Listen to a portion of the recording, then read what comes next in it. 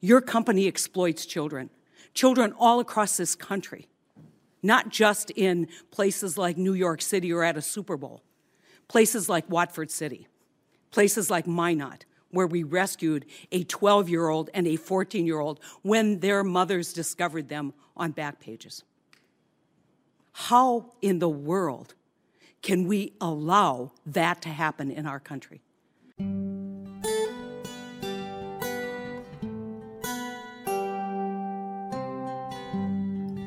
I'm Senator Heidi Heitkamp, and that was me at a U.S. Senate hearing on Backpage.com in January. A bipartisan group of senators came together at that hearing to take on the leadership of Backpage for their website role in facilitating human trafficking, a role that was very much confirmed by a Senate report showing executives deliberately crafted loopholes that enabled the trafficking of women, men, and children online. This is the first episode of my new podcast, The Hot Dish, where I'll bring North Dakotans and national leaders to serve up insights on some of my top priorities in the Senate, including this week, human trafficking. North Dakota is no stranger to this horrible crime. I'm excited to be joined today by Cindy McCain, a leader in the fight to end human trafficking both in our country and globally, and Kevin Wallevand, a North Dakota journalist who has been recognized with great awards for the work that he's done covering North Dakota's human trafficking problem.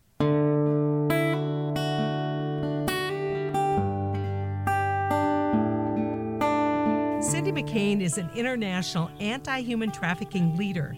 Through her humanitarian work at the McCain Institute, she has become an absolute treasure for not only our country, but for children and women and victims across the world. She also has become a dear friend. In 2015, Cindy joined me in Western North Dakota to talk with local leaders, law enforcement, and victim advocates about combating human trafficking in our state. Thanks so much for joining me, Cindy. I wanted to kind of... Thank you so much. Oh, you're so great. And I want to start out by talking a little bit about Backpages, something that you and I talked about almost the first meeting. In fact, I think it probably was the first meeting that we ever had on trafficking. I think people don't appreciate or understand how connected Backpages is to basically providing that format for selling children in our country. And I want just to offer you an opportunity from your perspective to talk about Backpages and talk about how we need to regulate this industry or control this industry if we're going to be successful. Well, first of all, I want to thank you for having me on and to remind the good folks of North Dakota how lucky they are to have you. You are such a great advocate for all of your folks in North Dakota, and the Senate is lucky to have you as well. So thank you.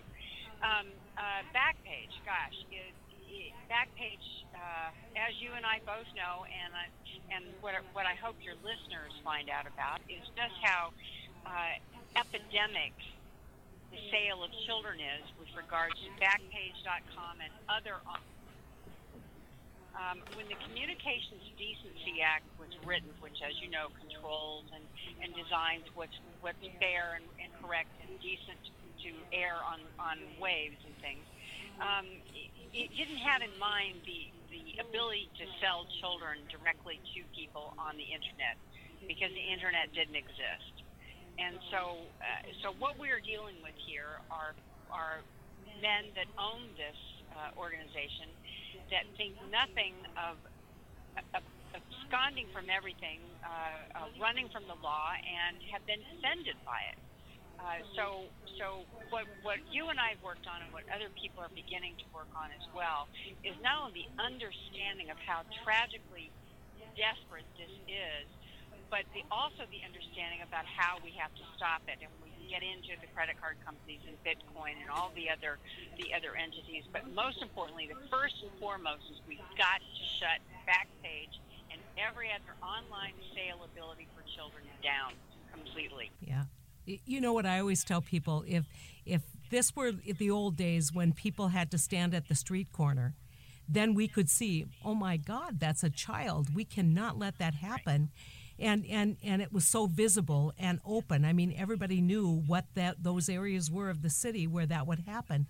Now it's completely invisible, and it allows some kind of mask of anonymity to people who buy children. I mean, the story that I tell, Cindy, is Dickinson, North Dakota, which you were with me in that community. So Dickinson, North Dakota does a sting using Backpages, advertises a 14-year-old. They had expected it would be like an evening thing. They had to shut down the sting after only 2 hours because there were so many people arrested, and they had 2 people calling asking for 12-year-olds or younger. And so it's that invisibility for the perpetrator that we don't talk enough about, which are these people out there who would actually buy children. Well, and which makes it very hard to describe to other people that are trying to become active on this issue. When you can't see it, you can't touch it, you can't hear it, it is invisible. And it's tended all too often to be described as a victimless crime. Now, all of us know that is not the case. This is child abuse in its worst form. It is epidemic, and most importantly, the people that are perpetrating and hurting these children should be treated for what they are: child abusers and felony criminals. Absolutely. And unfortunately, the laws are not necessarily in favor of that all across the United States. Now, legislation is strengthening on this, but we still have a ways to go in some states. But and you sat in that room, that hearing room, when we had the opportunity to attempt to ask questions of the principals and Backpages, and it wasn't just the kind of awareness of what these people do and how they make their living. It was how smug they were, how absolutely confident they were that nobody could touch them, and knowing exactly what they did, which was scrub the advertisements so they would pass the filters, and they could say, oh, well, we've got these filters that prevent this from happening, when we know that they purposely advise people how to scrub the ad. It's just horrible. Yeah.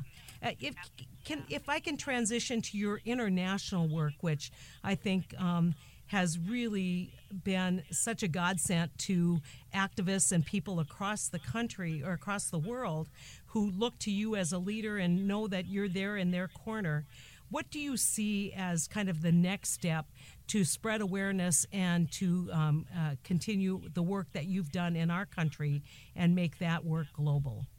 Well, of course, taking the Backpage argument around the world and making governments and countries alike understand that children are being sold online.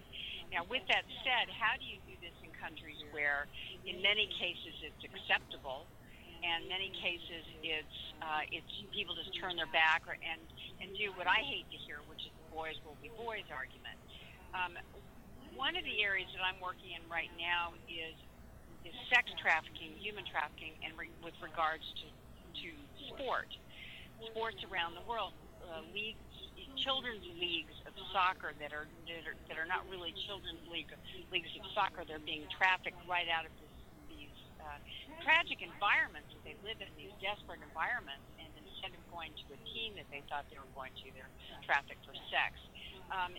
Again, training and awareness, and these are the most important things. And social media is a big help with this. Mm-hmm. It's used for bad things like Backpage, but it also can be very helpful in the arena of trying to stop human trafficking. I'm reminded of the trip that we took to Mexico, where we heard reports from the principals there, the investigators there, that there were regions where this has gone on for generations, where family members will sell their young daughters or their nieces, and that changing that culture and making sure that we create an international human rights standard that says, I don't care if you've done it for generations, it is wrong and it's offensive to the world, and we're going to do everything we can to stop it. Well, and applying methods of stopping it, maybe somehow restricting the aid that goes in if countries are still participating in this, being much firmer. I mean, right now, in many cases, we are removing bad behavior in these countries. We're funding many of the projects that actually sell children, inadvertently, of course, but funding it. I think we have to, in my opinion, have to take a long look at just where money goes, how it's used in many of these countries, and what we should be doing to help stop this. It is so insidious, and it absolutely requires a consistent and I think a loud message. But I want to talk kind of finally on what happens when you see economic or migration driven by violence in home areas, when you see a lot of women and children traveling alone, a lot of potential for victimization as we look at the refugee crisis across the world, whether it's in Central America or whether it is in fact in Syria. I mean, how do we really get at that problem where so many of these potential victims and real victims have become so faceless and nameless kind of going forward? Oh, gosh, once it's occurring, and I'll use the Syrian crisis for a perfect example of this, and also unaccompanied minors that came over and still are coming over our southern border in great quantities, is, of course, stopping it before it comes. And by that I'm not saying close borders. What I'm saying is economic empowerment, making sure that women's rights are firm and strong in the regions that they're in. Now, a lot of it can't be helped when certainly a war and a crisis breaks out like this. But more importantly, what we do once they're in the pipeline, because these are people at their most vulnerable. They're absolutely most vulnerable. And these traffickers and these pedophiles and everybody else are preying on these people to such a great extent, and there's no way out. Yeah. So not training our NGOs, training our Border Patrol, for one thing, training everyone that is involved in one way, shape, or form on this issue that deal with refugees and are helping to hopefully take care of them. It's a huge problem, and we're barely scratching the surface. Well, there is so much work to do. Before we close out, I want you to just talk a little bit about how we're not just focused on sex trafficking, but we're also looking at labor trafficking and the work that you're doing with the Howard Buffett Foundation at the McCain Institute to address labor trafficking as well, Cindy.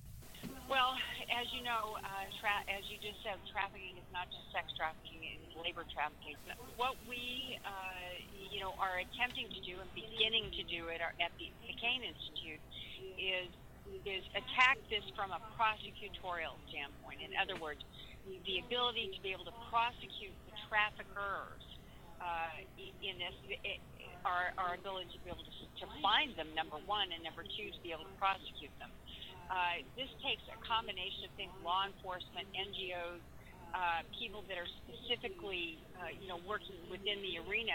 And we're beginning this work in Texas right now because there's a huge problem along the border, as you know, in Texas right now on this. It is multifaceted and it's also very complex, but so necessary because 73% of all trafficking is labor trafficking in the world. Yeah, and when we need to make sure that when we're talking about trafficking, we also include the word slavery, because that's what this is. I mean, we thought we eradicated slavery in our country. I am convinced, Cindy, that in the heyday of the Bakken, when we were so short of labor, that there was labor trafficking there, probably still is, that was invisible because we didn't know how to see it and we didn't know how to prosecute it. So I am really looking forward to the good work that you're doing in Texas and taking that next step nationally to talk about labor trafficking and to educate prosecutors and to educate investigators on how to create the cases, because deterrence is a huge thing, but you don't have deterrence without actual investigation and prosecution. Exactly. Well, listen. We're thrilled to be able to start this. Well, really Cindy, I look forward to seeing you again. I look forward to continuing our work together, and thank you so much for being the inspiration that you are for all of us as you do your work across the globe. Thank you very much. Thanks, Cindy. Take care. We'll see you later. Thanks. Okay, bye.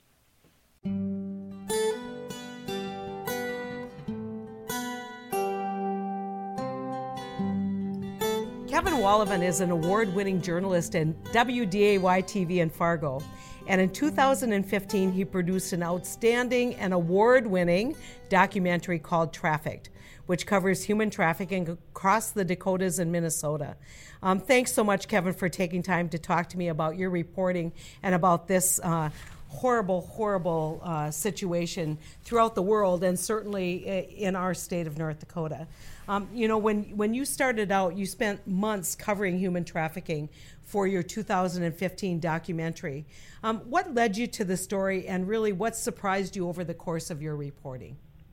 Well, happy to be here and thrilled to join you in this, Senator. And one thing that we saw on the eastern part of the state is some of the nonprofits and these agencies that were dealing with domestic violence were starting to see women who were being trafficked in the western part of the state. And they were showing up on the streets of Fargo. They were showing up at shelters here.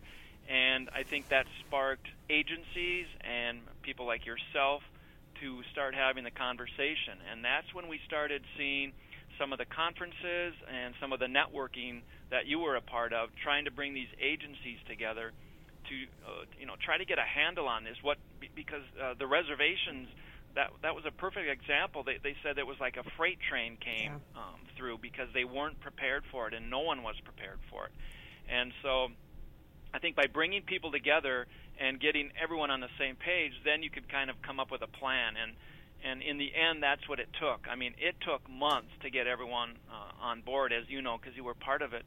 But now I think there's a plan in place. There's a way to try to navigate survivors so that they have a place to go, and that law enforcement and social services can work with them right on the front end, rather than saying, all right, we've got the bad guy, you can go ahead and leave now. Yeah.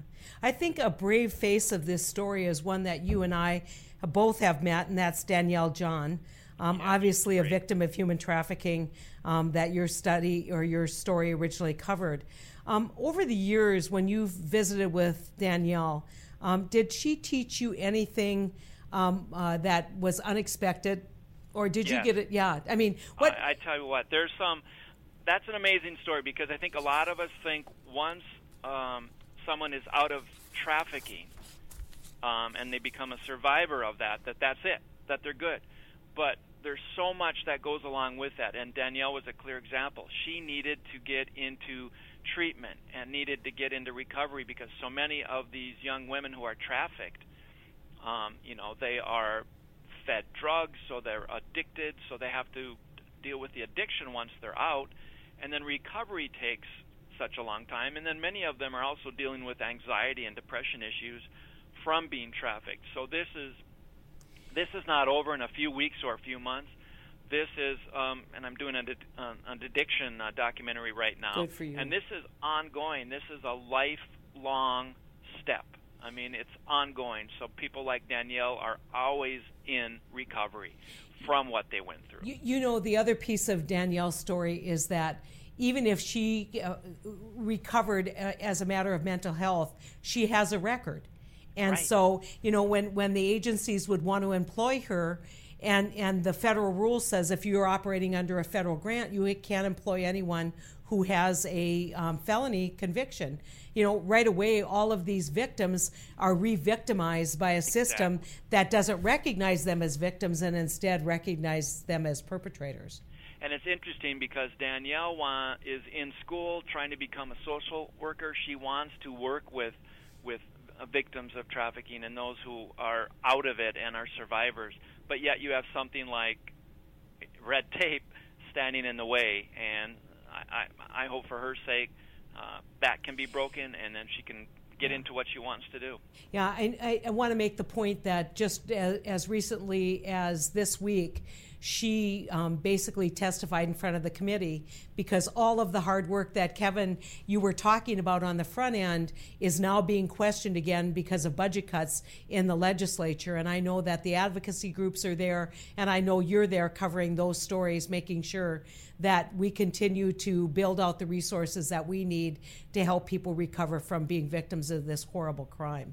And it's great the community response, Senator, has been awesome people know of her story. She's been a sought-after speaker to groups. There's many, and you won't be surprised by this, but a lot of women's groups here in the upper Midwest, North Dakota and Minnesota, who are now on board to fight trafficking and raising money and having conferences.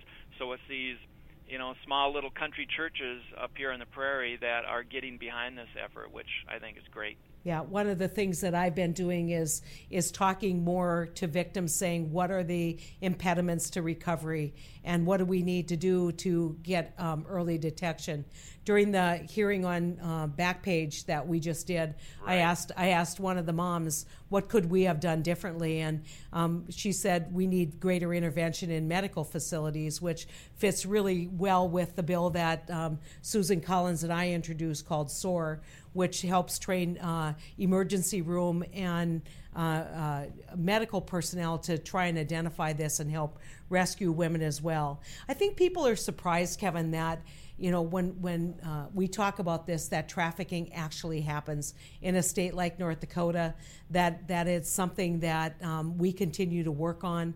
And I think that for me, that's been one of the impediments, and it's so critical that people like you continue to tell the story, because people just don't want to see it. It's so horrific. They don't want to think or believe that it happens in their backyard.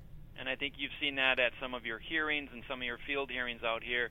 I mean, jaws are on the floor when people start hearing about the numbers, and that women are being trafficked not only from the reservations but as far away as Ukraine, as what we saw out in the western part of the state at the height of the boom. But as you know, just because it has slowed down out there doesn't mean that it has stopped. I mean, supply-demand is a big thing, but by no means has the trafficking ended there. Well, and these traffickers found a market.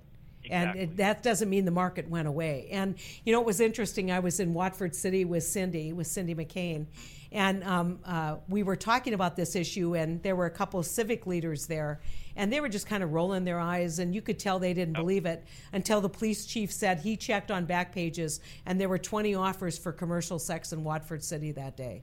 Right. And it can be 11 o'clock in the morning. Right. We saw the same thing in Williston. There was, I think, 25 or 30 at 11 o'clock in the morning. And you should have seen the eyes of these civic leaders. And so the more, I just want to applaud you, because the more we can tell the story, the more we can do all the things that we're doing.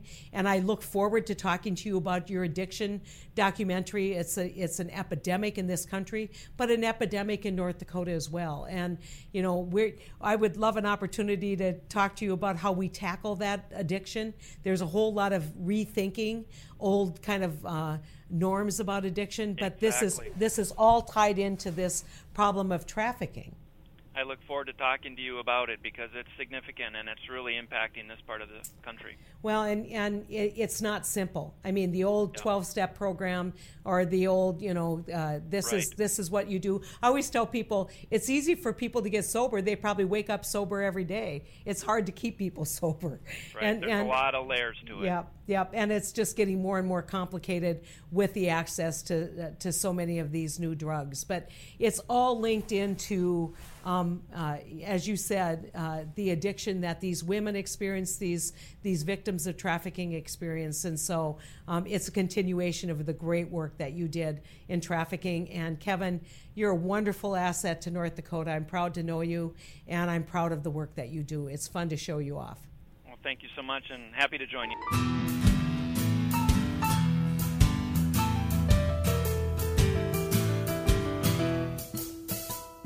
I'm Senator Heidi Heitkamp. Thanks for joining me. I hope you enjoyed this week's helping of The Hot Dish.